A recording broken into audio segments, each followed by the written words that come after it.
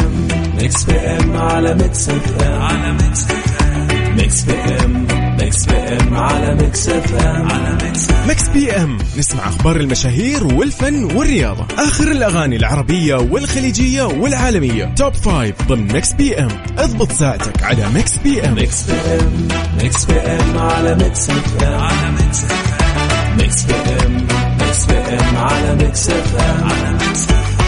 ميكس بي ام مع فتحية سعيد من الأحد إلى الخميس عند 8 وحتى 10 مساء على ميكس اف ام. ميكس اف ام سعوديز نمبر 1 هيت ميوزك ستيشن.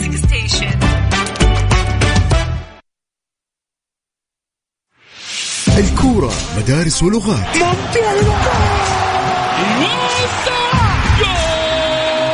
وكلها في ملاعبنا. رونالدو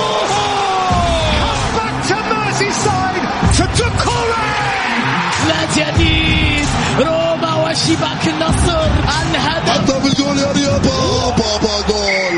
استمع لأبرز أحداث كرة القدم السعودية والعالمية. لا تروح بعيد، نجوم العالم في ملاعبنا وعلى إذاعتنا. الآن الجولة مع محمد القحطاني على ميكس اف ام. ميكس اف ام سعوديز نمبر 1 هيت ميوزك ستيشن.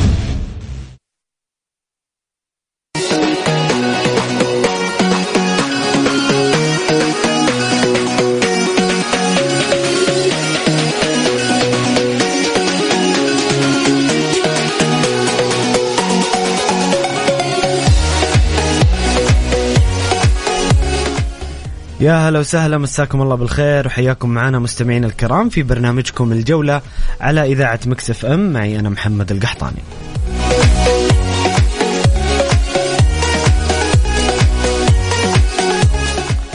انطلقت اليوم الجولة التاسعة من دورينا الاستثنائي، دوري روشن السعودي، بمواجهة ضمك والحزم.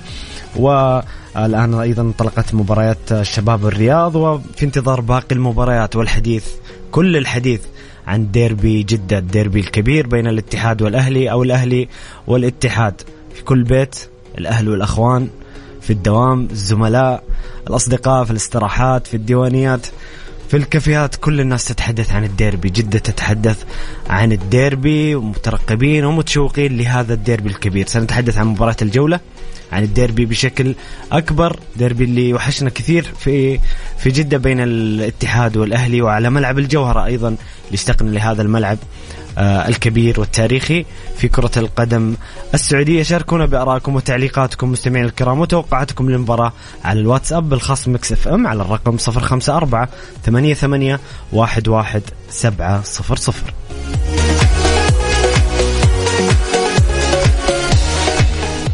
أرحب بضيوفي في الاستديو الإعلامي المميز منار الرشاهين. منار يا هلا وسهلا. حبيبي محمد، الله يسعدك وشكرا لهذا الكلام الجميل بأمانة، والتميز دائما وجودك.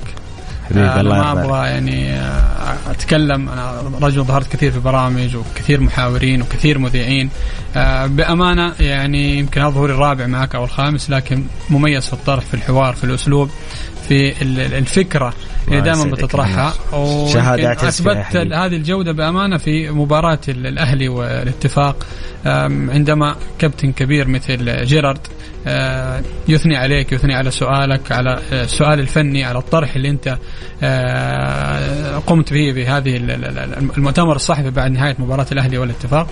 وهذا شيء أنا يدعوني للفخر، إن أنت كإعلامي سعودي أو مقدم سعودي يثني عليك لاعب كبير مثل جيرارد، مدرب كبير مثل جيرارد. فهذا الأمر جدا مهم لنا في ناحية مهمة جدا. احنا بنتكلم الآن الطرح الإعلامي اختلف، الفكر الإعلامي اختلف. احنا الآن أصبحنا من مرحلة التعصب إلى أمور فنية، إلى أمور تكتيكية، إلى أسئلة لا تنم، إن احنا أصبحنا نركز على كرة القدم من الداخل، وأصبحت تهمش أو نهمشها نوعا ما في الإطار الخارجي.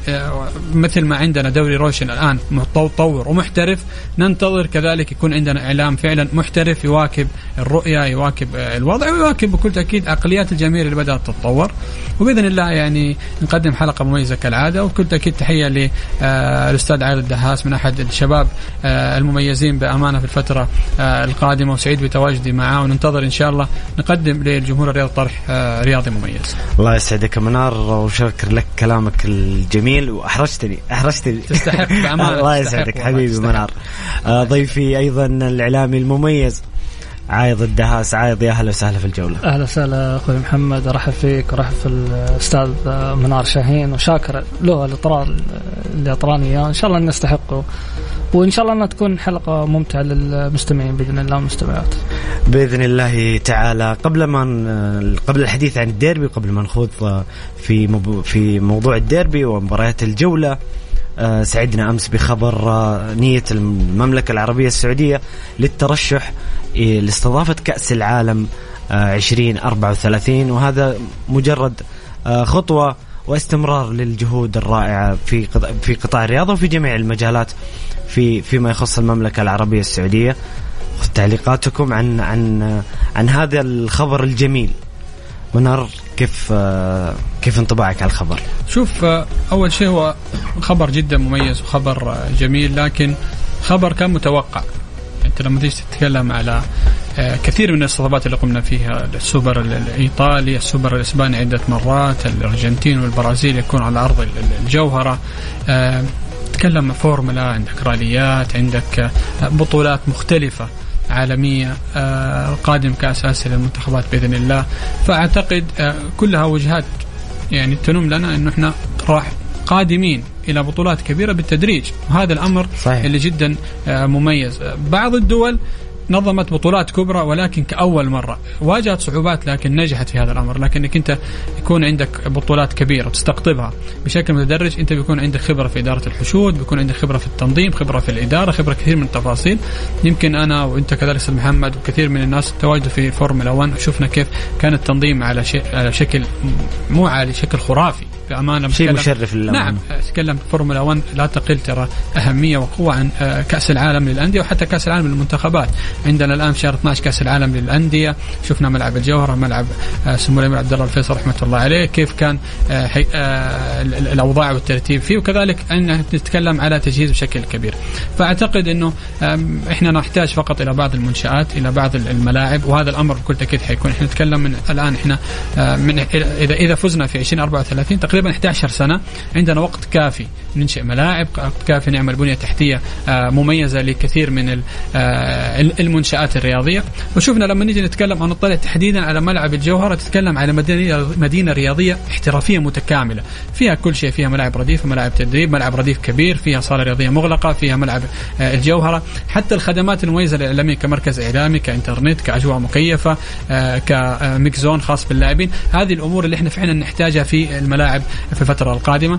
فأعتقد كل ما حدث من الماضي يعطينا في المستقبل إن لا، فعلا السعودية قادمة إلى بقوة وقادمة إلى بطولة كبيرة. احنا شفنا يمكن في أخبار الفترة الماضية إنه كان في اليونان ومصر والسعودية إنه بطولة مشتركة، لكن هذه المرة إنه السعودية تتصدى لبطولة كبيرة مثل هذه في السعودية فقط، هذا أمر مميز جدا. عندك أنت أول شيء توقيتك مميز، أنت عندك شعب سعودي شغوف جدا بعالم كرة القدم، عندك تنظيم للحشود بشكل جدا مميز. فأعتقد كل الأرضيات الخصبة اللي موجودة تحتاجها موجودة، والأهم حضور الجماهير. حتى احنا نشوف مثلا مونديال قطر، مع احترامي حتى الأخوة القطريين، تنظيم رائع ومميز، أشكرهم وأهنيهم، لكن 60 إلى 70% من اعتماد الجماهير ترى كان على مين؟ الجمهور السعودي أنجح البطولة بشكل كبير، على الجمهور السعودي أكيد. فهذا الأمر بكل تأكيد يعطينا حافز إنه نحن ننطلق وبقوة في هذا الأمر، والمستقبل الرياضي عامر بإذن الله. بإذن الله تعالى. عايض، والله شوف محمد، يعني للأمانة الشيء اللي جالس يصير في التطور الكبير في الرياضة، مش ترى في كرة القدم، يعني احنا شفنا كذلك في كأس العالم لكرة اليد، كذلك الاستضافات اللي موجودة الفورمولا 1 بعد إن شاء الله، يعني بعد شهر تقريبا شهرين حيكون كأس العالم للأندية. الاستضافات هذه محمد ترى ما جت من فراغ، جت من عمل وجهد وتعب، وخلينا نكون يعني واضحين. احنا قبل ايام كان فيه اليوم الوطني كان في شعار اسمه نحلم ونحقق. هذا نحن جالسين نحلم ونحقق الاشياء اللي حققنا كمان مو يعني للامانه يعني احنا كنا نحلم انه يكون عندنا استضافه كاس العالم. هذا نحن واقع لنا ان شاء الله انه في 2034 حيكون هذا الشيء واقعنا ان شاء الله. يعني نشكر القيادة للأمانة بممثلة في خادم الحرمين الشريفين، ولي العهد، وزير الرياضة، يعملون لأجل إسعاد هذا الشعب. إن شاء الله إنه إحنا مقبلين للأمانة إنه عندنا كذلك طاقات شبابية سعودية هي اللي تقوم بهذا الشيء. فهذه ترى ما جت من فراغ. واليوم يعني خلينا أقول لك اليوم لما شفنا كريم بنزيما، رياض محرز، كريستيانو رونالدو، هم من جالسين يدعمون هذا الملف. فتأكد إنه العالم جالسة تنتظر هذا الشيء بشغف. فإن شاء الله إنه يكون استضافة مميزة لنا بإذن الله. بإذن الله تعالى. نطلع الفاصل قصير مستمعين الكرام، شاركونا بتعليقاتكم، توقعاتكم للديربي وباقي المباريات، وأسئلتكم لضيوف الكرام الإعلامي منار شاهين والإعلامي عايض الدهاس على الواتساب الخاص ميكس اف ام على الرقم 054 88 11700.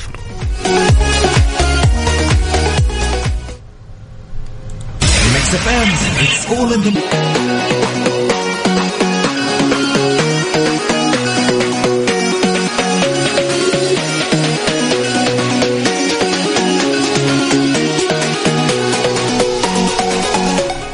يا هلا وسهلا، مستمرين معكم مستمعين الكرام في برنامجكم الجولة على إذاعة ميكس اف ام. معي أنا محمد القحطاني مع ضيوفي الكرام الإعلامي منار شاهين والإعلامي عايض الدهاس.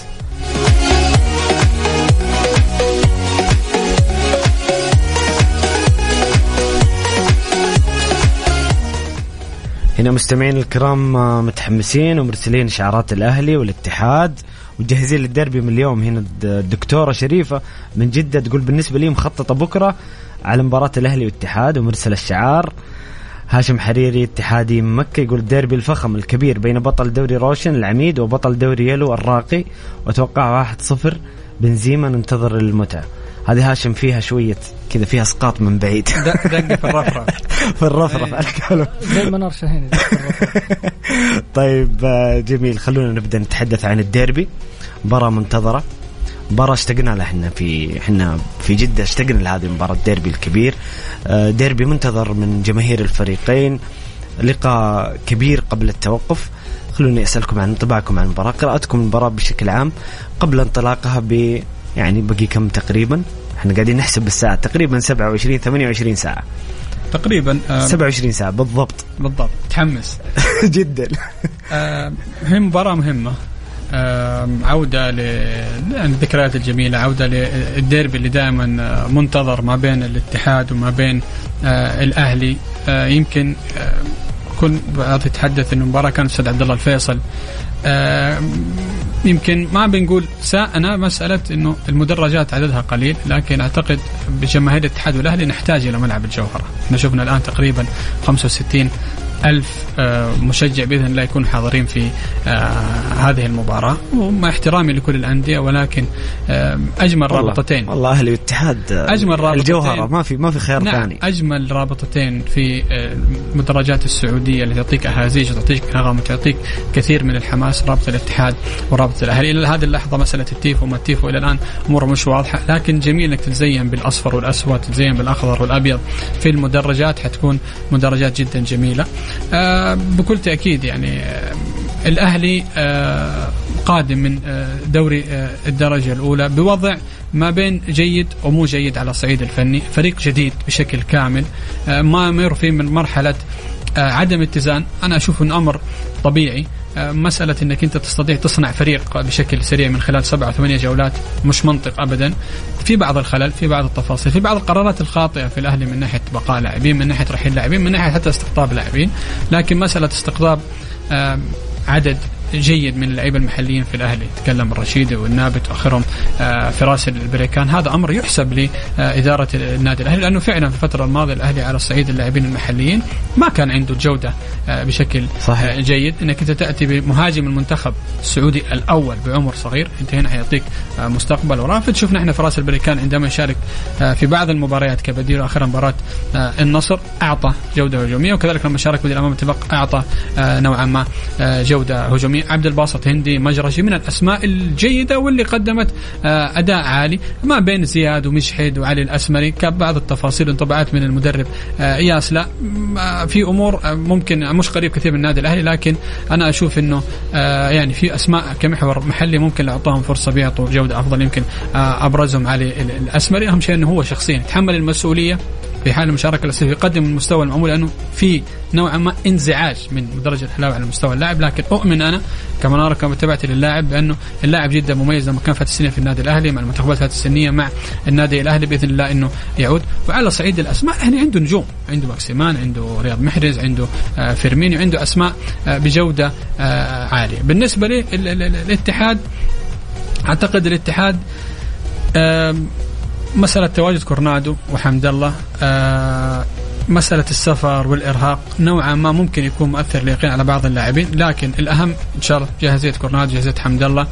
إلى هذه اللحظة ما اتضحت جاهزية كريم بنزيما بشكل كامل، يعني الوعكة الصحية والإنفلونزا اللي كان يعاني منها اللاعب في فترة ماضية قد تؤثر أحيانا على مسألة اللياقة، المسائل العضلية، بعض الأمور.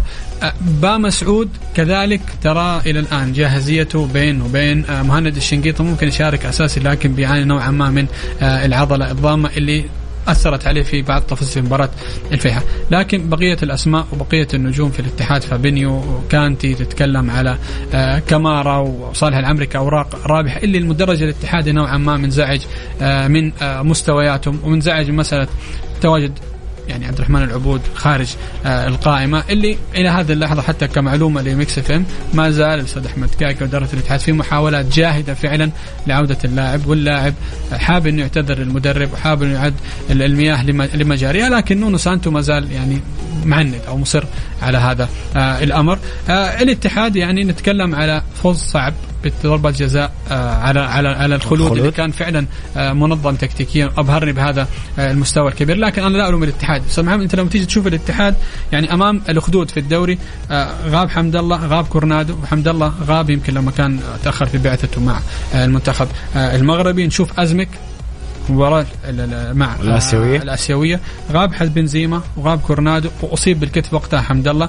أمام الفتح والخلود برضو حمد الله وبنزيما وكورنادو ثلاثي كانوا غائبين. الأجمل عودتهم أمام الأهلي أمام الديربي، هذا بيعطي ارتياح للجمهور الاتحادي وبيعطي في المباراة. يعني أعتقد أنه من يتحدث عن غياب أحدهم ممكن عشان مصلحة النادي الأهلي أو لا، أنا أشوف هذا أمر مو منطقي، بالعكس إحنا نحتاج نشوف ديربي فعلا بكامل نجومه. مباراة صعب إن إحنا نقيس، إحنا لما نيجي نقيس على أرقام ونقيس على جولات ونقيس على تفاصيل، لا إحنا الآن أمام أهلي فريق متجدد، أهلي متغاير، أهلي مختلف عن الموسم الماضي والمواسم الماضية. وأنا متأكد إنه الأهلاويين وتعامل الإدارة بأنه ما حدث لأهل الموسم الماضي لن يؤثر نفسيا على اللاعبين. أهلي جدا مختلف، يبقى فريق بطل، يبقى فريق كبير، فيبقى فريق لديه أسماء ونجوم.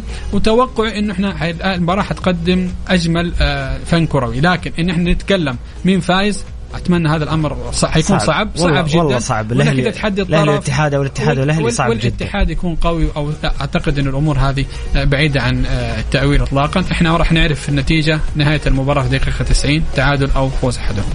جميل منار عايض، كيف تشوف الديربي ومباراة الاتحاد والأهلي؟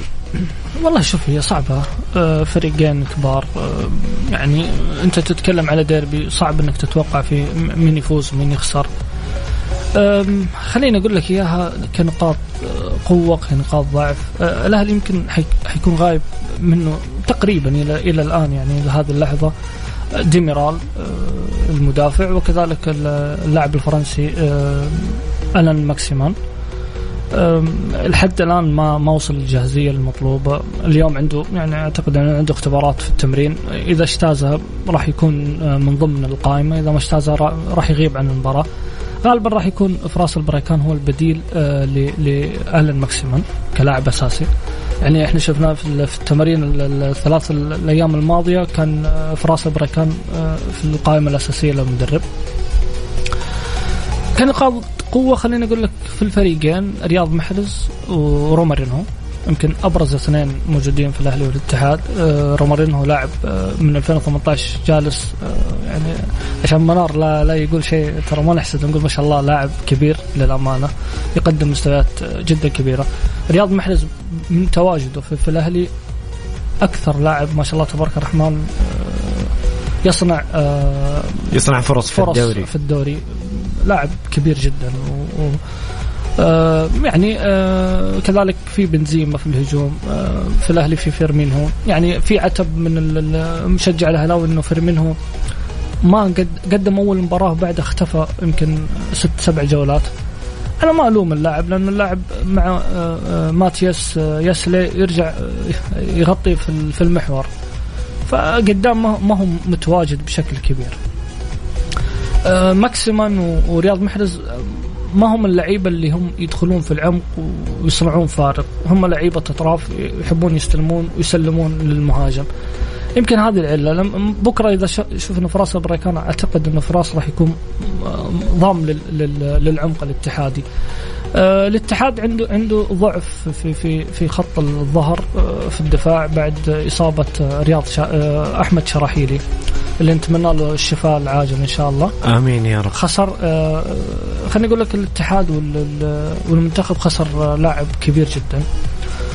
في الأهلي يعني نوعا ما ثنائية أبينيز وعبد الباسط هي أفضل من ثنائية ديميرال وأبينيز. أتفق بصراحة للأمانة. حيكون في غياب عبد الله العمار غالبا، ما حيكون مشارك، حيكون بسام الخريجي ممكن أبرز الأسماء اللي حتشارك في الظهير اليسار مع سعد بالعبيد. غالبا ما راح يعني يتغير كثير في الأهلي، ممكن بس هذه الأسماء اللي راح تتواجد. أعتقد أنه في الاتحاد في فابينهو كانتي كأسماء قوية في خط الوسط، يقابلها المجحد وكيسيه. يعني احنا شفنا بكرة حنشوف معركة كيسيه كانتي والمجحد وفابينهو، يعني حتشوف شيء خرافي للأمانة، لأنه من يمتلك وسط الملعب أعتقد غدا يعني راح يسيطر بشكل كبير على المباراة. جميل جدا. أنا عجبني إنكم كذا مسالمين وماخذين لسه أنا حتى ما دخلنا الفورمة. بعدين أنا شايف بصراحة الأمانة، وأنا أثني على هذا الشيء، أنا شايف الجو العام في الإدارتين في المعسكرين في هدوء إعلامي، في تروي، حتى والله حتى بنتكلم بشكل عام، حتى الهلال والنصر السنة هذه تحس فيه الإدارات مهدين الأمور شوية، وهذا الشيء والله أنا أشوفه إنه ينعكس دائما فنيا على الفرق في الملعب. لما تكون الإدارة تركز على العمل الفني والإداري، تشوف الانطباع في الملعب. وانا شايف هذا الشيء مو بس قبل الديربي على الاهلي والاتحاد، هو جاء طاري انه حتى النصر والهلال نفس الشيء بصراحه. شوف يعني اذا كان في خساره للفرق قبل مباريات الديربي، دائما ترى الادارات تتحرك على اساس انه ايش يعني تمتص الغضب الجماهيري. الآن ما في شيء، يعني الفرق ماشية بشكل تصاعدي، الوضع أفضل. يعني خلينا نقول لك الأهلي والاتحاد وضعهم شوي أفضل من السنوات الماضية بعد استحواذ صندوق الاستثمارات ب75. الاتحاد العام الماضي بطل الدوري يعني. صحيح، بس أنا أتكلم على أنه كوضع العام الماضي بعد ما أخذ الدوري، الأستاذ المار الحايلي بداية الموسم كتب تغريدة ضد الأشخاص اللي كانوا يتكلمون وينتقدون. فيعني كان الوضع شوي مشحون. الآن بدأ الوضع يهدى شوي، الوضع صار في ركود. الدكتور خالد العيسى يعني حسب ما أعرف أنا أنه رجل هادي، ما يحب يطلع كثير ويتكلم ويكون. بس أنا لما نقصد حتى ما أتكلم عن شخص عادي، أنا أتكلم عن المنظومة بشكل عام، الكيان بشكل عام. نرجع نتكلم في هذا الموضوع كمنظوم. أنا أتكلم عن منظومة، هو رؤساء الأندية يعني هم لما يطلعون هم يمثلون الإدارة. طيب نطلع بس الفاصل قصير، نرجع نتكلم عن الديربي مرة أخرى. شاركونا بتوقعاتكم مستمعين الكرام وتعليقاتكم وأسئلتكم على الواتساب الخاص بمكس اف ام على الرقم 0548811700. جولة مع محمد القحطاني على ميكس اف ام. ميكس اف ام سعوديز نمبر 1 هيت ميوزك ستيشن.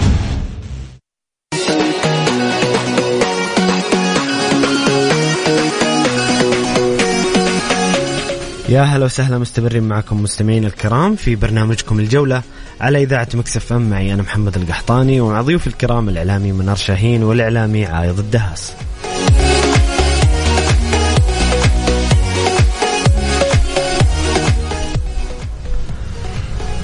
في الأهلي والاتحاد بدأ معك منار، في نوعا ما عدم رضا على مستوى الفريقين، خصوصا الاتحاد زي ما ذكرت انت منار، الفوز على الخلود بصعوبة، التعادل امام الفيحاء، كذلك الاهلي يعني التعادل الاخير والخسارة من النصر. ممكن بعد الخسارة يكون في يعني خلينا نقول ردة فعل عنيفة من الجمهور. كيف تشوف المستوى الاتحاد الفترة الأخيرة، وماذا لو لا سمح الله خسر الاتحاد أو لا سمح الله خسر الأهلي؟ كيف تكون ممكن ردة فعل الجمهور الفريقين؟ السؤال موجه لكم بس أبدأ مع منار. شوف أستاذ محمد، أول شيء الاتحاد يعني قادم من تعادلين، صح تأهل في مباراة كأس الملك لكن تعتبر مباراة كانت تعادل صحيح، والمعيوف هو من أنقذ. هذا إحنا بنتكلم من أنت لما يكون عندك دكة بدلاء جيدة تكون جريء في إجلاس أي لاعب على مقاعد البدلاء، وإنك أنت تكون جريء في مباراة الآسيوية وفي كأس الملك وجعل لاعب مثل قروهي من إنه أساس اللاعب احتياط، هذا أمر ممتاز. هنا عمل إداري. أنا أقول أنمار الحيلي في هذه النقطة شكرا، بس نونو سانتو هو المسؤول عن خيارات الفنية. بكل تأكيد هو نونو سانتو عن مسؤول، لكن لما أنت توفر اللاعب البديل الجيد أنت هنا بتتيح المدرب كذا. أنت قصدك في جلب عبد الله المعيوف. نعم بكل تأكيد. نعم، ففي جوانب أنا لما أجي إلى أنمار أو إدارة الاتحاد أقول لها سيئة، نحن ننتقد ونقول لها سيئة، وفي جوانب إذا فعلا حسنت العمل هذا هو عملت عمل، هذا المنطق الرياضي. إحنا مش ضد أي إدارة بشكل مباشر أو بشكل مستمر، لا إحنا ضد بعض النقاط السوداء وننتقدها، وباقي الصفحة البيضاء رح نقول هذه صفحة بيضاء وكثر الله خيركم وإنتم ما قصرتم عن هذا الاتحاد. الإدارة ما قصرت وجلبت دوري وجلبت بطولة وأهل كأس العالم للأندية وفي الآسيوية الآن، فإحنا نتكلم إنه يا أنمار وأحمد كاكي شكرا على هذا العمل. لكن نشوف آخر مباريات مثلا للأهلي، خسارة من النصر، فوز صعب على العين، حتى قبل مباراة العين التعاون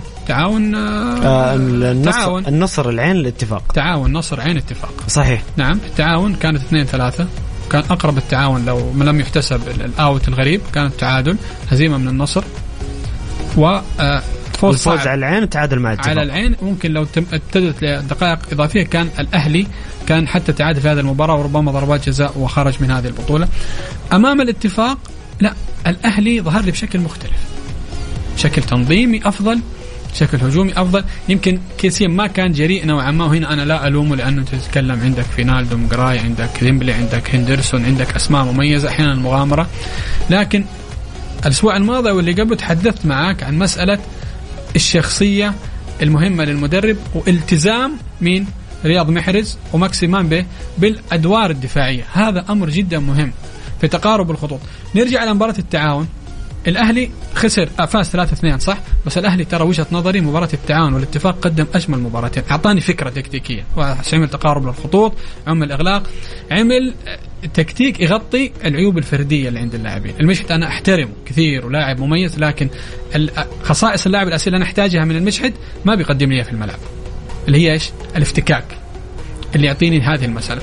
بس منار هو مجحد كان مميز في الافتكاك، بس يمكن يعني انت يعني ممكن انا اتفق معك في جزء انه محمد المجحد مش لاعب 6 في الاساس، اللي هو يجلس اخر واحد في الملعب ويقرأ مسار الكرة ويعترضها. شوف محمد، انا لو ابغى افتكاك ترى انا ممكن فيرمينيو يقوم بالافتكاك.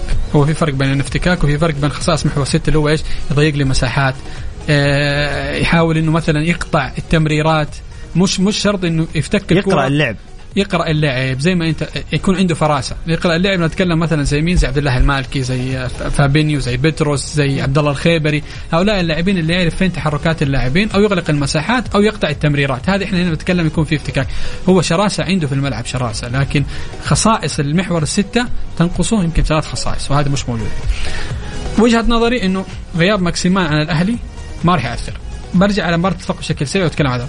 في الاتفاق، في مباراة الاتفاق أنا وجهة نظري أفضل لاعب كان في المباراة مندي، استعاد نفسه في مباراة مهمة لديمبلي، ويمكن تكلمت أنا معك حتى في المباراة وبعدها تصدي.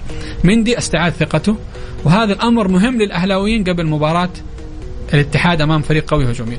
ممكن كيسيه مدرب الأهلي نوعا ما يعتمد بفكرة، هذه وجهة نظر فنية تبقى، ممكن ما يعتمد على فيجا، ممكن يعتمد اللي هو المثلث، تكلم كيسيه في المقدمة، ممكن تحت يعتمد على زياد، على المجحد، على علي الأسمري في كمحاور 6، يعمل على نوعا ما على غلاق خطوط افتكاك، لأن محور الاتحاد أقوياء. وممكن فيرمينيو يلعب جناح، فيرمينيو ترى ممكن يلعب جناح، مش لازم يلعب مهاجم، وتضع في رأس المهاجم كرأس حربة، تضع مثلا رياض محرز فيرمينيو، لأنه فيرمينيو أنا وجهة نظري إنه في تشكيلة الأهلي مش اللاعب رقم 10 اللي يحتاجه الأهلي.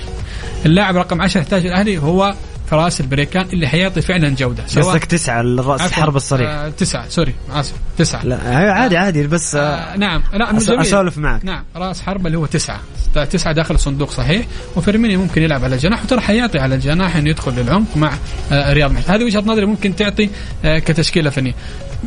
في قراءة للمباراة مدرب كيسيه هذا أمر جدا مختلف، لكن الأهلي أمام الاتفاق لا أعطاني شكل مختلف، أعطاني فريق يعد تنظيم دفاعي، لم يفتح الخطوط، لم يكن مندفع. الأهلي قام بعدد أرضيات جدا مميزة في هذا. الجمهور كان معترض على عدم الوصول للمرمى الاتفاقي بشكل كبير، رغم أنه ما ننكر عمل الاتفاق، والاتفاق كان يعني كان اتفاق جيرارد منظم جدا دفاعيا ومنع الأهلي، لكن في قلق من الجمهور الأهلاوي. هذا سؤالي لكم، إنه في قلق من الجمهور الأهلاوي مستوى الأهلي مش راضين بشكل كامل، ونفس الشيء بالنسبة للاتحاد. الاتفاق قبل مباراة الأهلي كم هدف سجل؟ قبل مباراة الأهلي ب3 مباريات سجل ما يقارب 12 هدف في 3 مباريات. اللي سواه كيسيه منطقي، الجمهور العاطفي خليه عاطفي. قصدك اللي سواه ماتياس المدرب؟ اللي سواه كيسيه مو اللي سواه ياسلا ممتاز. مدرب الأهلي أنا أشوفه مع فريق مثل الاتفاق قوي هجوميا ودخل هجوم سجل لي 13 هدف أو 12 هدف قبل المباراة. الإغلاق الدفاعي هذا جدا منطقي، أنا ما راح أفتح ملعب ولا أفتح خطوط.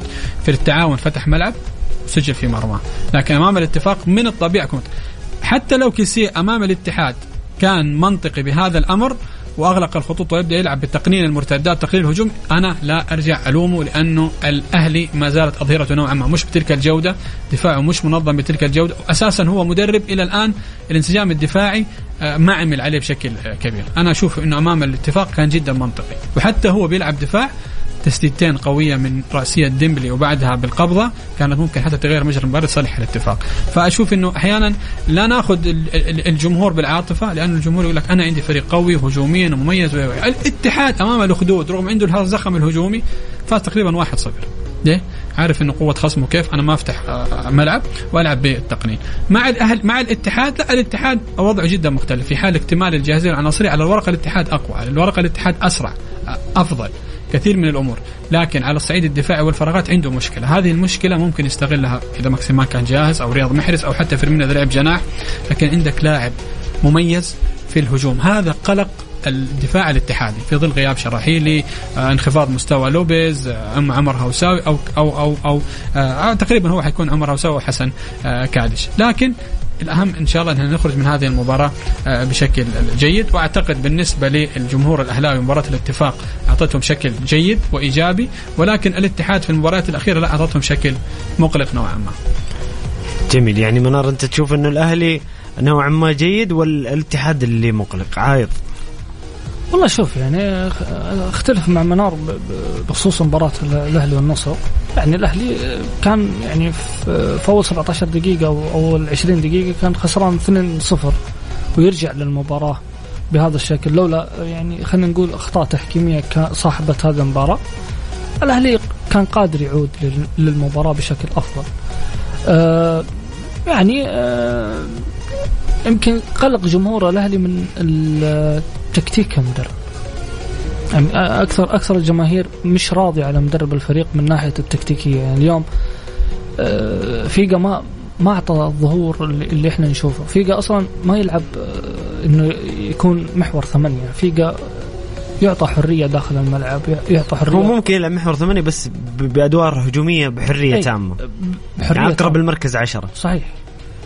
جاء مع ماتياس كان يخليه يكون في ظهر رياض محرز من ناحية إنه يغطي الرياض على أساس إنه الرياض ما يرجع. هذا السؤال اللي سألته يا عايض الماتياس وزعل منك. زعل فصل عليك. فعشان كذا أنا أقول لك يعني شوف في أغلب هو قاعد يحاول إنه يخلي كيسيه وفيجا يغطون ضعف رياض محرز وماكسيميان في التغطية، وهذا كان على حساب العمق يعني في الأهلي. حساب العمق صحيح. يمكن الأهلي يلعب ب4-3-3 لكن دائما ماتياس يلعب دائما على الأطراف، ما نشوفه داخل العمق. يمكن أكبر مشاكل الاتحاد اللي موجودة حاليا هي عمق الملعب.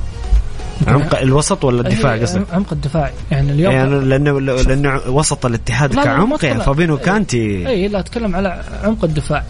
جميل. لو ماتياس استغل هذه النقطة أعتقد إنه راح يكون يعني شيء كبير لدى جماهير الأهلي. يعني دائما نشوف نونو سانتوس طريقته ما تتغير. يمكن هو قناعات معينة، يمكن الجمهور اليوم ما يعني يختلفون معاه، لكن هو قادر يعرف يقرأ مباراة عكس ماتياس ما يقرأ مباراة بالشكل الصحيح. مو بدري انك تحكم على ماتياس عيب. نتكلم عن 8 جولات. الرجل يعني درب الفريق قبل الدوري ب10 أيام. أنا معك، بس إنه اليوم أنت تقرأ مباراة، أنت كمدرب عندك خبرة. طب أنت توك تقول مباراة النصر ماتياس يعتبر قدم مباراة في الشوط الثاني، مباراة كويسة، قرأ المباراة كويسة أمام النصر. معك مباراة النصر، لكن في مباراة الاتفاق يمكن أنا وجهت له سؤال إنه عمق الاتفاق أنت ما سويت فيه شيء، أنت تلعب على الأطراف. فكان يعني إنه رده لا، إن أنا ألعب بتوازن. أنت اليوم تقرأ مباراة. أفضل مدرب وقارئ جيد للمباريات هو نونو سانتوس، يعرف يقرأ مباراة بشكل صحيح. نونو سانتوس عاد ما في كلام يعني. هو أنا سميت العام صفقة الموسم، مش اللعيبة. يمكن كيسين كمنطقي في مباراة الاتفاق. أنا ما ماتيوس عفوا ما كان أو ياسلا كان منطقي. يعني أنت أصلا عمقك مش قوي. مين في عمقك؟ ترى فيجا وكيسين صعب إنك تلعب عليه. ممكن الهدف اللي كان في العمق مميز اللي هو هدف المشحت مع كيسين، لكن هندرسون عندك حزاز عندك فينالدوم وتتكلم على سواء كويسون أو حتى قراي. أعتقد العمق أو وسط الهجومي لنادي الاتفاق كان وسط قوي. صعب إنك تتغامر أمامه. منار أنت بداية الشوط الثاني صار في تغيير، دخول سميحان النابت مكان فيجا. صحيح. لاعب أصلا في الأساس يعني جناح، أنت لعبه كمحور 8 ويكون موجود. هنا نرجع عاد تدري ليش نرجع لأخطاء الصيف. لا نرجع أخطاء الصيف. هو مضطر يلعب سميحان في مركز 8. شفناه مباراة اتفاق لأنه ما عنده خيارات. لا فيه موجودة. عندك زيادة الجهني يلعب 8. هو الجمهور كان يطالب إن بما أن المباراة في أرض الأهلي بلعب هجومي عشان هو يبغى يفوز. أنا معاك، بس أنت تتكلم على اليوم كوضع معين. شوف محمد ترى في نفس الشوط دخل زيادة الجهني صحيح مكان محمد المجحد يعني ورجع زياد انه يلعب 6 مع كيسيه اللي رجع يلعب 6 ويكون ضام. طب انت عندك حلول موجوده. فراس بدل ما يكون يلعب كجناح يروح كراس حربه، وسميحان يرجع هناك. رجع انت فيرمينو، ما سواها كحلول. احنا نتكلم حلول فنيه انت ما سويتها. انت صريت على نفس المنطق ولعبت فيها الين اخر الدقائق. هذه برضو تخوف جمهور الاهلي. طيب جميل، فاصل قصير ونرجع نكمل معاكم مستمعين الكرام. تواصلونا على الواتساب الخاص مكس اف ام برسائلكم وتعليقاتكم وتوقعاتكم على الرقم 0548811700.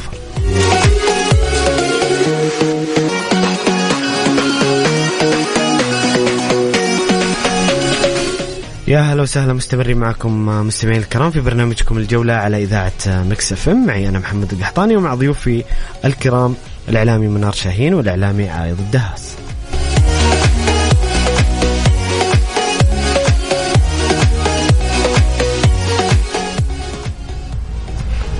منار، ما هي الطريقة المناسبة لفوز الاتحاد على الأهلي أو الأهلي على الاتحاد؟ خليني أوجه السؤال لك الاتحاد، لأنك ما حتتكلم عن ما هي الطريقة المناسبة لفوز الاتحاد على الأهلي كيف تشوف كيف ممكن الاتحاد يضرب نقاط ضعف الأهلي؟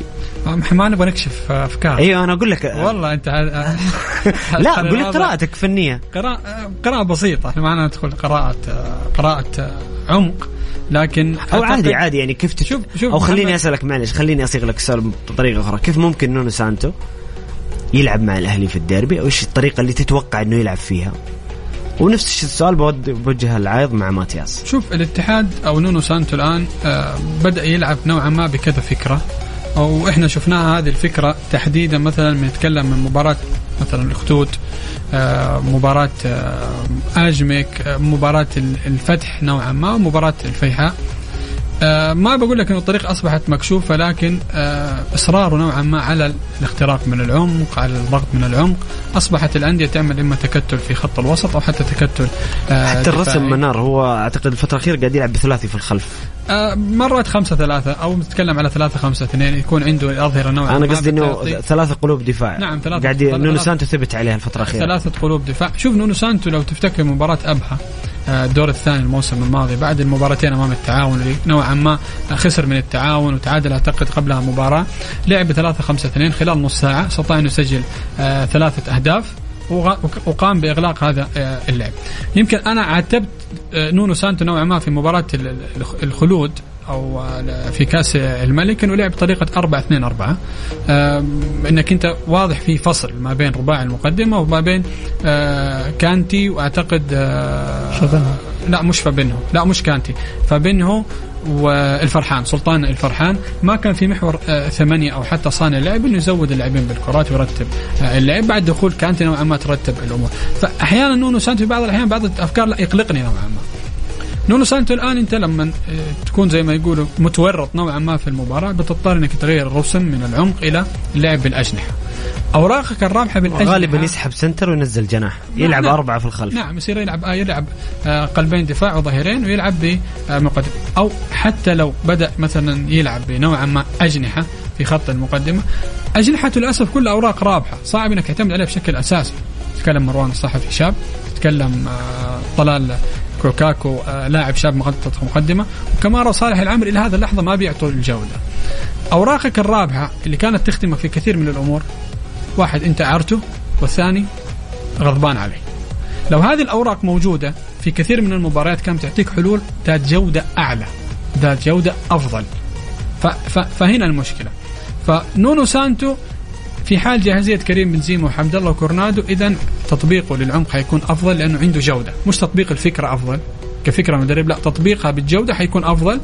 في حال تواجد صالح العمري ورفع مستواه، في حال كمارا اللي مرات نشوفه ممكن يدي أداء جيد أو أداء غير جيد، لكن كخط الوسط تتكلم كورنادو وكانتي وفابينيو، لا كخط وسط أفضل من وسط الأهلي، بيعطي قوة هجومية أفضل، بيعطي قوة على ناحية الافتكاك أفضل، وترتيب اللعب أفضل. حتى من ناحية الأظهر في حالة جاهزية زكريا، ممكن زكريا نلاقيه بشكل أساسي أو مهند أو مد الله أفضل نوعا ما من الأهلي. فخطوط الاتحاد نوعا ما جيدة وفيها تحسن، وفي عند المدرب كذا حل من ناحية الهجومية، حل من ناحية العمق. لكن نرجع نتكلم إنه الديربي ما له مقاييس، بغض النظر عن إنه الاتحاد من بعض الأسماء اللي موجودة تعتمد على الجودة، تعتمد على الجاهزية. أنا أديك مثال، الاتحاد السعودي أرسل تقرير طبي لطبيب المنتخب المغربي بأنه حتى حمد الله غير جاهز بالشكل الكبير من الإصابة. حمد الله ما انضم لقائمة المنتخب المغربي، ما انضم لأن حمد الله بدون جاهزية عالية، رغم أنه نشوف منير المحمدي وسايس وبون انضموا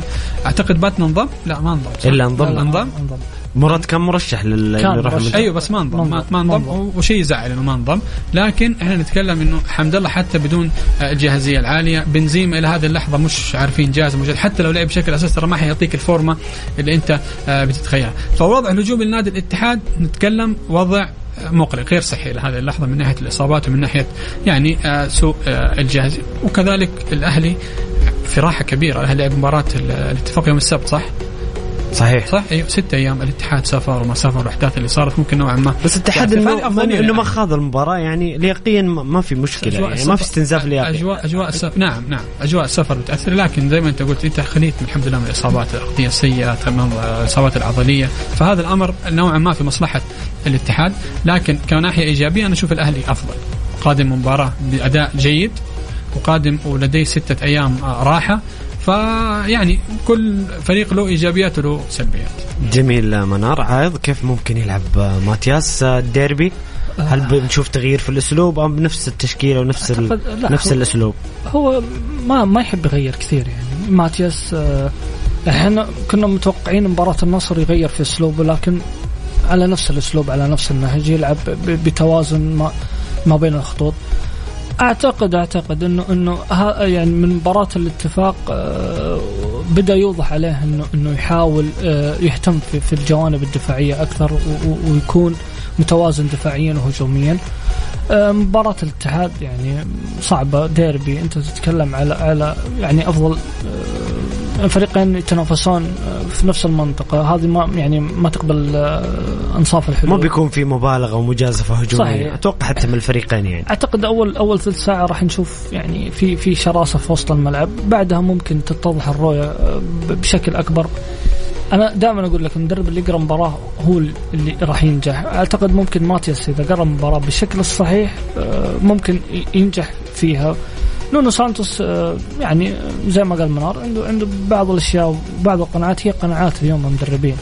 يعني انا اليوم اقول لك احنا كنا نقول ليش فراس ما يلعب كمهاجم، لكن مدرب عنده قناعات انه فراس يلعب كجناح، وهذه سواها هيرفي رينارد بس الفارق رينارد كان يلعب فراس جناح يمين هنا، وماتياس لعبه يسار جناح يسار. بس مباراة العين كان يلعب فراس كجناح يمين. صحيح. فيعني هي قناعات مدربين. اعتقد ان المباراة صعبة، ما راح تكون 1-0 أو 2-1، راح تكون بأكثر من كذا. طيب باقي معي نص دقيقة، أبغى توقع للمباراة حتى لو بدون نتيجة، بس مين الأقرب للفوز أو ممكن تشوفون أقرب التعادل؟ يعني توقعاتكم منار.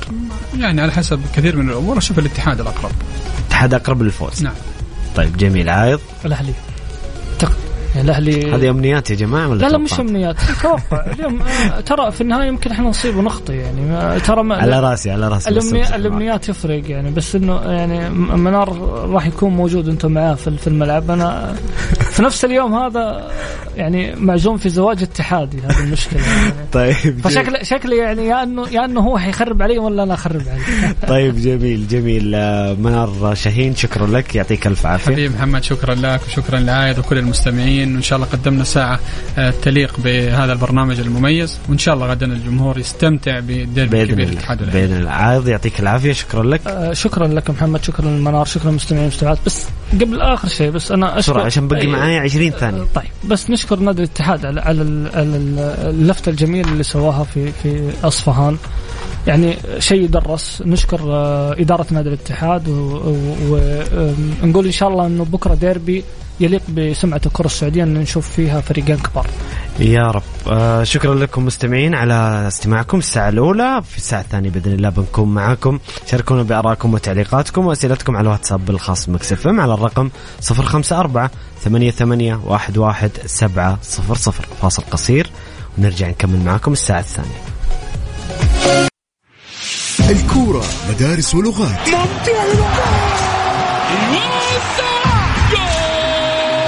وكلها في ملاعبنا. رونالدو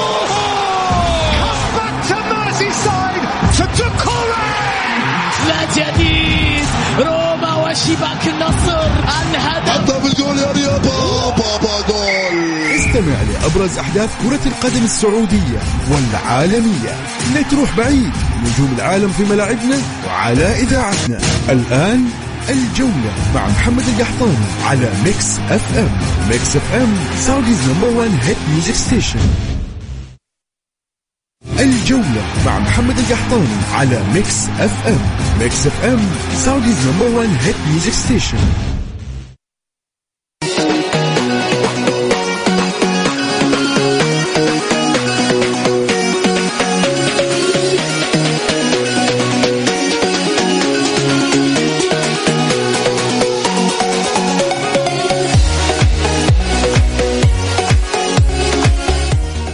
يا هلا وسهلا، مستمرين معكم مستمعين الكرام في برنامجكم الجولة على إذاعة مكس اف ام. معي أنا محمد القحطاني.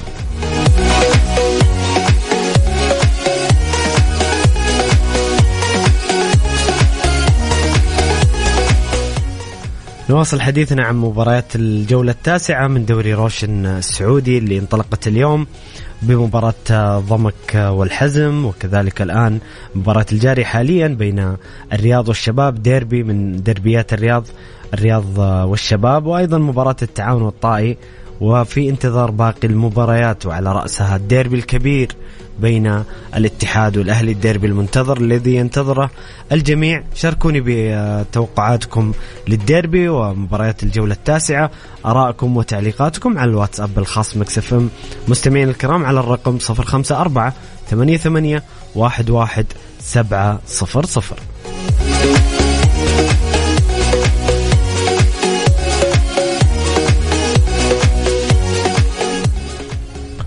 في انطلاقة الجولة لعب اليوم في ملعب استاد نادي ضمك بخميس مشيط مباراة ضمك والحزم.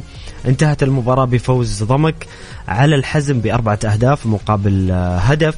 سجل سيساي الهدف الأول في الدقيقة 16، جورج انكوندو الهدف الثاني الدقيقة 42، وأحمد الزين الهدف الثالث في الدقيقة 46، وبرونو فيانا بالخطأ في مرمى الهدف الرابع لصالح ضمك، بينما سجل هدف الحزم الوحيد اللاعب نواف الحبشي. ضمك يسجل فوز الثاني في بطولة الدوري بعدما سجل في الجولة الماضية الفوز الأول. ضمك ينتفض يقدم مستوى جيد، والحزم ما زال للأسف بدون أي فوز حتى الآن، ومستوى مقلق لمحبيه في بداية الدوري مع الجولة التاسعة بدون أي فوز الحزم. الآن الرياض يتقدم على الشباب حاليا بهدف أندري غراي في ديربي الرياض الدقيقة تقريبا 54 من الشوط الثاني. ما زال الرياض متقدم على الشباب بهدف مقابل لا شيء. وفي مباراة التعاون والطائي، التعاون يتقدم على الطائي بهدفين مقابل لا شيء. سجل موسى بارو الهدف الأول في الدقيقة 11، وجواو بيدرو الهدف الثاني لصالح التعاون في الدقيقة 13. التعاون يستمر في تقديم مستويات رائعة في الدوري، خسارة وحيدة ومستويات رائعة في باقي الجولات. حتى المباراة اللي خسرها أمام الأهلي كان التعاون رائع بكل صراحة، فريق جميل ممتع. نجح التعاون للأمانة في اختيار محترفين بجودة عالية، في تناغم وانسجام مع المدرب شاموسكا. للأمانة التعاون يقدم كرة قدم جميلة ويسير في الدوري بشكل ممتاز وممتاز جدا. اليوم الساعة 9 ديربي كبير، ديربي شرقاوي مميز بين الاتفاق والفتح، الفريقين المميزين مع التعاون للأمانة هذا الموسم. اتفاق جيرارد وفتح بليتش اللي يقدمون صورة جميلة لأندية المنطقة الشرقية بصراحة في الدوري. مباراة منتظرة، ديربي منتظر بين الفريقين للأمانة، وصعب التكهن أو التنبؤ بنتيجة المباراة. اتفاق يقدم مستويات مميزة مع مدربه الرائع ستيفن جيرارد، وكذلك الفتح مع بيليتش. الفريقين في الجولات الأخيرة قدموا مستوى مميز، لم يخسروا. مباراة منتظرة وهي سهرة هذا المساء قبل السهرة الكبيرة غدا بين الاتحاد والأهلي في ملعب الجوهرة المشعة. طبعا غدا عندنا النصر وأبها الساعة 6، والاتحاد والأهلي في مدينة الملك عبدالله الرياضية الجوهرة المشعة الساعة 9، ومباراة يوم السبت الخدود والهلال الساعة 6 في مدينة الأمير هذلول بن عبد العزيز الرياضية، والخليج والرائد الساعة 9 في استاد الأمير محمد بن فهد بالدمام، والوحدة والفيحاء في استاد مدينة الملك عبد العزيز الرياضية. بإذن الله جولة ممتعة وجميلة، ونستمتع في مشاهدة هذه المباريات في الجولة التاسعة.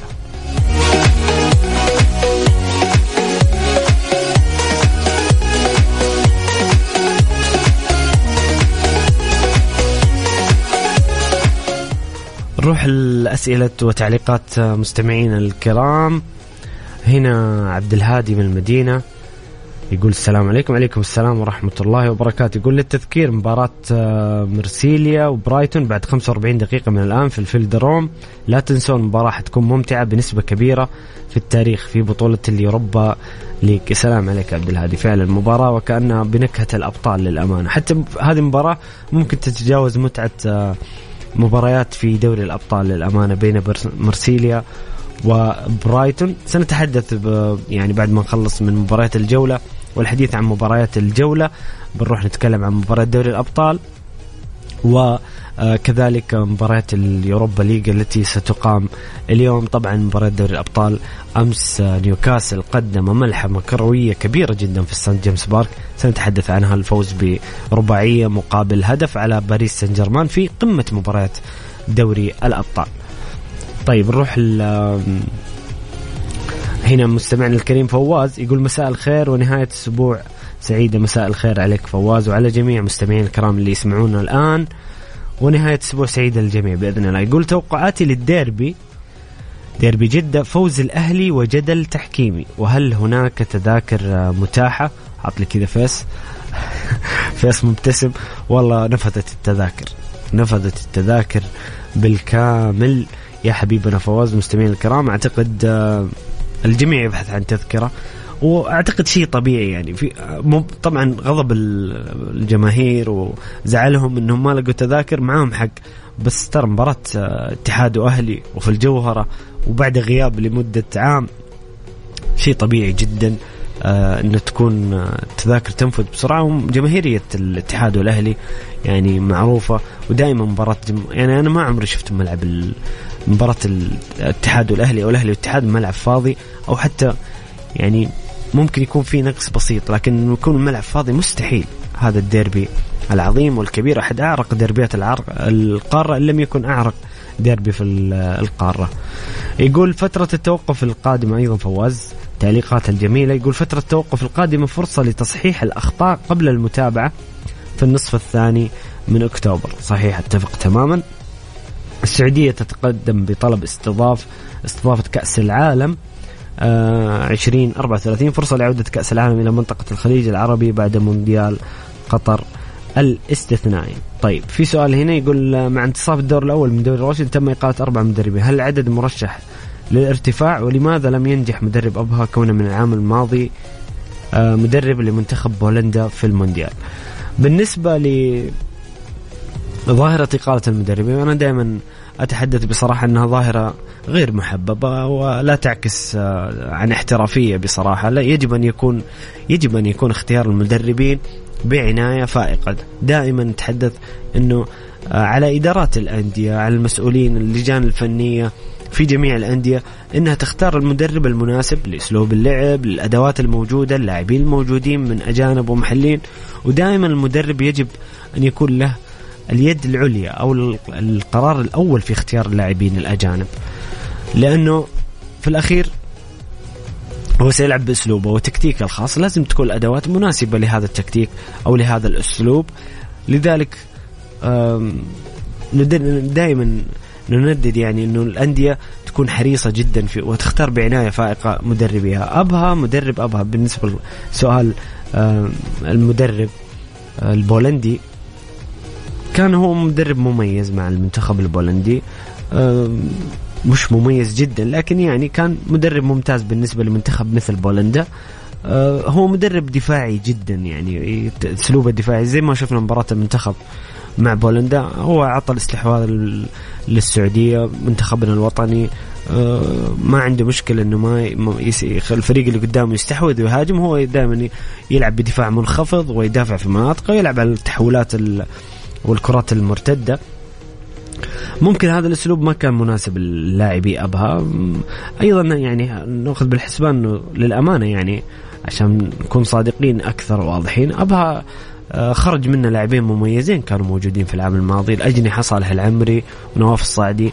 لم يتم اختيار صفقات كبيرة في أبها، يعني صيف أبها باستثناء كامبي لاعب الكاميروني مهاجم أو جناح المنتخب الكاميروني، ما كان في صفقات كبيرة. لذلك ممكن يعني ما نحط اللوم على المدرب بشكل كامل، هو خطأ ممكن إداري وأيضا من المدرب، يعني ما نبرئ من السوء الفني اللي كان يمر فيه أبها، وللأسف ما زال يعني حتى الآن.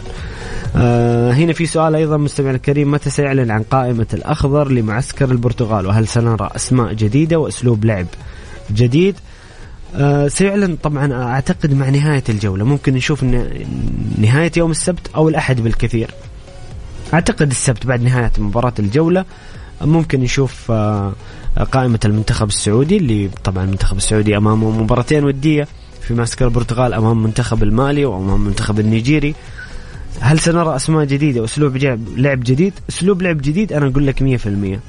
روبرتو مانشيني مدرب مختلف تماما عن إيرفي رينارد، فكره وأسلوبه مختلف تماما. ممكن فقط يتشابهون في الرسم التكتيكي اللي هو 4-3-3، لكن أسلوب اللعب مختلف تماما. أسماء جديدة ما أقدر أكد لك، ولكن أعتقد أنه مانشيني سيضم أسماء جديدة للمنتخب السعودي، وإن لم يكن في هذا المعسكر بشكل كبير أعتقد في المعسكرات القادمة. هو مدرب مرن جدا تكتيكيا ومرن جدا في اختيار الأسماء، وشفناه مع منتخب إيطاليا كيف أنه يضم لاعبين باستمرار، حتى هو عنده أنه يضم لاعبين من جميع الفرق. ما يركز يعني لما كان في على رأس الهرم في تدريب المنتخب الإيطالي روبرتو مانشيني ما كان يركز على مثلا اليوفي وإنتر وميلان وروما، لا كان يختار من جميع الأندية الإيطالية. كنا نشوف لاعبين من ساسولو، لاعبين من كالياري موجودين في المنتخب، وهذا شيء جميل إنه أنت ممكن تشوف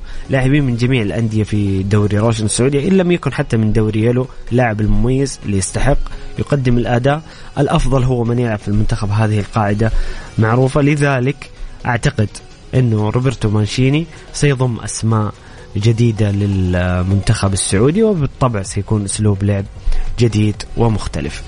عموما نطلع الفاصل قصير مستمعين الكرام، ونرجع نكمل معكم في برنامجكم الجولة. شاركوني بآرائكم وتعليقاتكم حول الديربي، توقعاتكم للديربي الكبير غدا بين الاتحاد والأهلي، وأيضا باقي المباريات على الواتساب الخاص بمكس اف ام على الرقم 0548811700.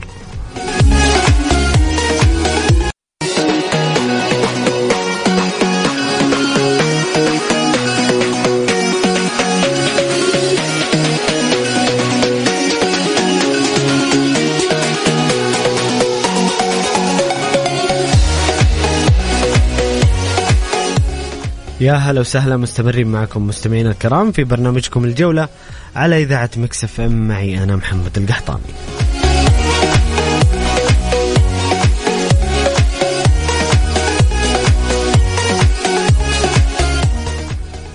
ضمك يتقدم على أو عفوا ضمك انتصر على الحزم ب4-1. الرياض والشباب تعادل، الشباب سجل هدف التعادل عن طريق رومان سايس في الدقيقة 53. طبعا الآن الدقيقة 67 من الشوط الثاني، وما زالت النتيجة 1-1 في ديربي الرياض بين الرياض والشباب. التعاون يضيف الهدف الثالث في مباراة أمام الطائي عن طريق ألفارو ميدران، طبعا سجل أيضا موسى بارو وجو بدرو. 3-0 الدقيقة 71 للتعاون على الطائي. والرياض والشباب ما زال التعادل إيجابي 1-1 في شوط المباراة الثاني. هذه نتائج مباريات دوري روشن، المباريات الجارية حاليا. مستمعين الكرام نطلع الفاصل لأذان العشاء ونرجع نكمل مع أسئلتكم وتعليقاتكم. شاركونا على الواتساب الخاص مكس اف ام على الرقم 0548811700. شاركونا توقعاتكم عن الديربي.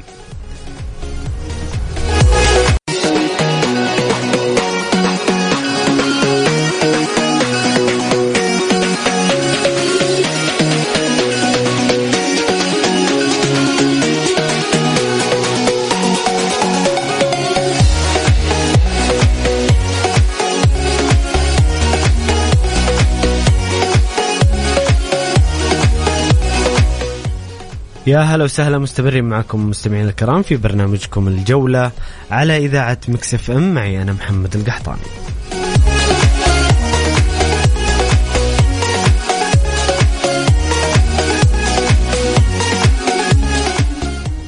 في مباريات الجولة التاسعة الجارية حاليا من دوري روشن السعودي، الرياض يتقدم بالهدف الثاني في ديربي الرياض أمام الشباب بالهدف الثاني عن طريق خوان ميغل. 2-1 للرياض الدقيقة 75 من الشوط الثاني، وما بقي على المباراة وقت ربما لتعديل النتيجة من الشباب أو زيادة الغلة التهديفية من الرياض. 2-1 للرياض على الشباب. التعاون أيضا ما زال متقدم على الطائي ب3 أهداف مقابل لا شيء. نروح لأسئلة مستمعين الكرام وتعليقاتهم. هنا فواز يسأل يقول: ما رأيكم في تصريحات كلوب مدرب ليفربول حول إعادة مباراة توتنهام بعد الخطأ التحكيمي، وهل بدأت معاناة أرسنال في تداخل المسابقات؟ بالنسبة لتصريح كلوب حول إعادة مباراة توتنهام، يعني أعتقد أنه والله الموضوع شائك. موضوع مباراة ليفربول وتوتنهام ما حدث من أخطاء يعني للأمانة، وبعيدا عن الميول هي مجزرة تحكيمية ما حدث لليفربول. والمستجد في الموضوع أنه طلع التسجيل لحكم الفار والحكم المساعد مع الحكم المباراة، وبصراحة ما حدث. هي مهزلة وفضيحة تحكيمية كبيرة.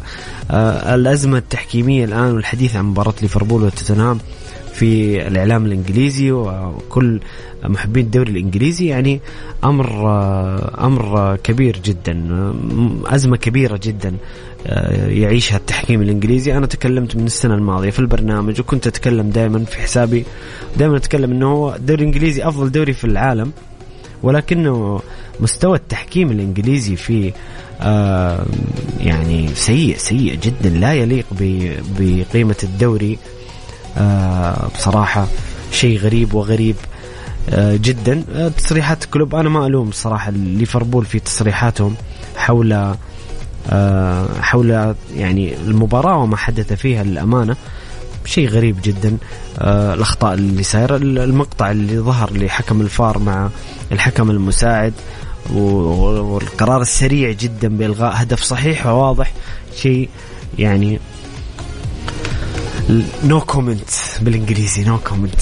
عموما هل بدأت معاناة أرسنال مع تداخل المسابقات؟ أعتقد أن الهزيمة من لانس يعني ما نبدأ نتكلم عن معاناة أرسنال. أرسنال يمتلك جودة في التشكيل للأمانة، يعني الإضافات اللي قام فيها في السوق أرسنال مع منافسته في الدوري العام الماضي، أعتقد أن أرسنال فريق ممتاز جدا. بس لو أنا لي اختيار، سواء كنت مشجع أو كنت أعمل في النادي أو أيا كان، أنا لو الأرسنال يعتقد يوفقني في الرأي، يتمنى أن الفريق يركز على الدوري. أرسنال بحاجة لتحقيق لقب الدوري، لأنه فريق كبير ودائما منافس، وحصل على البطولة برقم تاريخي بدوري بلا خسارة مع أرسن فينجر طيب الذكر. أعتقد أنه أرسنال، مشجع الأرسنال يتمنى الدوري، ويجب على أرتيتا وإدارة أرسنال التركيز على الدوري، ولا مانع أنه في مسابقات خروج المغلوب، وعلى رأسها طبعا المسابقة العظيمة والكبيرة مسابقة دوري أبطال أوروبا، يكون أرسنال منافس عليه، لكن الدوري هو الأهم في رأيي الشخصي. مانشستر يونايتد بعد 10 سنوات من آخر دوري وتخلي السير فريكسون عن تدريب الفريق، هل سيكون تنهاج المدرب السابع المقال بعد الخسائر الأخيرة؟ أنا أعتقد أنه مشكلة مانشستر يونايتد في إدارته، في ملاك مانشستر يونايتد، عائلة جلايزر، تخبطات فنية، عشوائية في الصفقات. كل صيف مانشستر يصرف ملايين الباوندات لكن بدون تأثير فني على الفريق. تنهاج بصراحة كان مدرب رائع مع اياكس، وقدم نسخة رائعة مع اياكس، استطاع تحقيق الدوري أكثر من مرة، طبعا سيطرة محلية في هولندا، واستطاع الوصول نصف النهائي دوري الأبطال، وتقديم كرة قدم جميلة. مع مانشستر يونايتد بصراحة تنهاج أثار بعض الشكوك. هل المشكلة في الخيارات الفنية مع الملاك؟ هل تنهاج تصادم مع بعض اللاعبين؟ يعني شفنا موضوع سانشو، شفنا قضية أنتوني، عدم جلب مهاجم، الرهان على هويلاند رغم أنه قدم يعني سجل هدفين في المباراة اللي خسر فيها أمام غلطة سراي، لكن هل هويلاند هو ضالة نادي بحجم مانشستر يونايتد للمنافسة على الدوري والأبطال؟ هذا السؤال مطروح لتنهاج في المقام الأول، أو حتى لإدارة مانشستر يونايتد. دائما مانشستر يونايتد من يوم ما عرفنا دائما عنده مهاجم عظيم، مهاجم خبير، مهاجم يخلص مباريات. في اختيارات فنية وعشوائية في مانشستر يونايتد غريبة جدا، أو ممكن تؤدي، يعني أنا ما أجزم إنه سيكون تنهاج مقال، لكن ممكن إذا استمرت النتائج السلبية خصوصا في بطولة الدوري ممكن نشوف تنهاج على مقصلة الإقالة. هنا أيضا في سؤال، المونديال المئوي 2030 في 6 دول، هل سيكون شاقا أو متعبا أكثر؟ أتمنى أن تتقاسم الدول المنظمة المباريات وتكون دور نصف النهائي في الأرجنتين والافتتاح والنهائي في الأورجواي. على العموم لهم الحرية وفعل ما يحلو لهم، فكرة القدم انتهت في 18 ديسمبر 22. هذا عاشق لميسي، خلاص يشوف الكرة انتهت بعد 18 ديسمبر. بس للتوضيح، مباريات الأرجنتين والبرغواي والأورغواي ستكون مبارياتهم الافتتاحية هم في دور المجموعات بمناسبة مرور 100 عام. بعدها البطولة كاملة ستقام في أسبانيا والبرتغال والمغرب. للتوضيح يعني مش إن البطولة سيكون في نصف نهائي في الأرجنتين أو النهائي، حفل الافتتاح، النهائي، نصف النهائي، جميع مباريات البطولة ستقام في أسبانيا والبرتغال والمغرب باستثناء المباراة الافتتاحية للأرجنتين والأورغواي والبرغواي. هذا للتوضيح فقط مستمعينا الكرام. طيب نروح لمباراة دوري الأبطال اللي قيمت يوم أمس. طبعا مباراة نيوكاسل وباريس سان جيرمان. أمس قدم نيوكاسل ملحمة كروية للأمانة كبيرة جدا. حجم باريس بشكل كبير، استطاع الفوز ب4 أهداف مقابل هدف بعد غياب 20 عام من نيوكاسل عن اللعب في سانت جيمس بارك أمام جماهيره. يعود أمس وبصراحة يقدم مباراة عظيمة تحت أنظار آل شيرر أسطورة النادي. للأمانة كانت مباراة جميلة في كل تفاصيلها بالنسبة لنيوكاسل، وعلى العكس تماما بالنسبة لباريس اللي ما قدم أي شيء باستثناء الهدف اللي سجله. كانت مباراة قمة من نيوكاسل واستطاع فيها الفوز في هذه المجموعة الحديدية اللي تضم بروسيا دورتموند وميلان. خلونا نستعرض مع بعض نتائج مباريات الأمس في الجولة الثانية من دوري الأبطال. أتلتيكو مدريد ينتصر على فينورد ب3 أهداف مقابل هدفين، سجل موراتا وغريزمان. أهداف المباراة: موراتا هدفين وغريزمان هدف، وسجل هيرموسو بالخطأ في مرماه هدف في فاينورد الأول وديفيد هانكو. شختار ينتصر على رويال أنتويرب من بلجيكا 3-2. نيوكاسل زي ما ذكرنا ينتصر على باريس سان جيرمان 4 مقابل هدف. طبعا سجل الميرون ودان بورن لوغستاف وفابيان شار أهداف نيوكاسل، وسجل لوكاس هرنانديز هدف باريس سان جيرمان الوحيد. قمة بروسيا دورتموند وميلان في الساغنول أدينو بارك انتهت بالتعادل السلبي 0-0. برشلونة ينتصر بهدف فيران توريس على بورتو 1-0. لاتسيو ينتزع فوز مهم من ملعب سيلتيك بارك أمام سيلتيك بهدفين مقابل هدف، سجل فيتسينو وبيدرو رودريغيز أهداف لاتسيو، وسجل فروهاشي هدف سيلتيك الوحيد. في مباراة أخرى أيضا النجم الأحمر ويونغ بويز تعادل إيجابي 2-2. وفي مباراة مانشستر سيتي ولايبزيغ انتصر مانشستر سيتي على لايبزيغ ب3 أهداف مقابل هدف، سجل فيل فودن وجوليان ألفاريز ودوكو أهداف مانشستر سيتي، وأوبيندا هدف لايبزيغ الوحيد. هذه كانت حصيلة مباريات دوري الأبطال يوم أمس في الجولة الثانية من المسابقة الأعظم على الإطلاق، دوري أبطال أوروبا.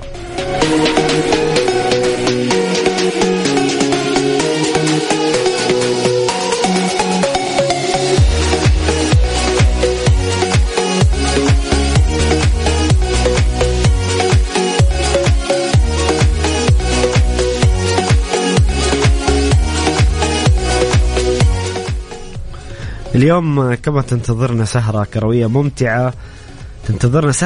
ممتعة مع لقاء الاتفاق والفتح في ديربي شرقاوي جميل الساعة 9. أيضا هناك مباريات دوري أبطال أوروبا زي ما قال مستمعنا الكريم عبد الهادي. اليوم في قمة بدأت الآن بين مرسيليا وبرايتون. بصراحة مباراة يعني كأنها مباراة دوري أبطال أو أقوى من بعض المباريات اللي ذكرناها في دوري الأبطال. في أندية مغمورة هذه السنة في أبطال، لكن هذه أحكام كرة القدم. قد تجد أندية في اليوروبا ليج، وهذا بالعكس يعطي البطولة زخم كبير. طبعا أغلب المباريات انطلقت كلها قبل 5 دقائق تقريبا. فرايبورغ وويست هام، ريال بيتس وسبارتا براغ، سبورتنج لشبونة واتلانتا. قاعد أعرض لكم أهم المباريات. ومرسيليا مرسيليا وبرايتون وآيك أثينا وأياكس أمستردام. هذه المباريات، وبانتظار أيضا مباريات أيضا الساعة 10 ليفربول وسانت تلواز البلجيكي. كان مهمة مباراة لفريق ليفربول. سهرة ممتعة إن شاء الله مع مباريات الاتفاق والفتح. ومباريات الدوري الأوروبي. وغدا انتظر المتعة الأكبر والمباراة المنتظرة والمترقبة بشكل كبير لجميع الجماهير السعودية وجماهير الأهلي والاتحاد بشكل خاص، الديربي الكبير بين الاتحاد والأهلي أو الأهلي والاتحاد. إن شاء الله نشوف مباراة كبيرة، مباراة ممتعة، وتكون بحجم وقدر التطلعات لهذا الدوري الكبير، الدوري الاستثنائي. وصلنا مستمعين الكرام نهاية ساعتنا الثانية وبرنامجكم الجولة. أتمنى تكونوا استمتعتوا معنا. شكرا لاستماعكم، شكرا لمشاركاتكم وأسئلتكم وتعليقاتكم. نهاية أسبوع سعيدة وهابي ويكند ومشاهدة ممتعة للمباريات. نلتقي بإذن الله يوم الأحد في نفس التوقيت من الساعة 6 وحتى الساعة 8. خليكم دائما على السمع. كان معكم محمد القحطاني، في أمان الله.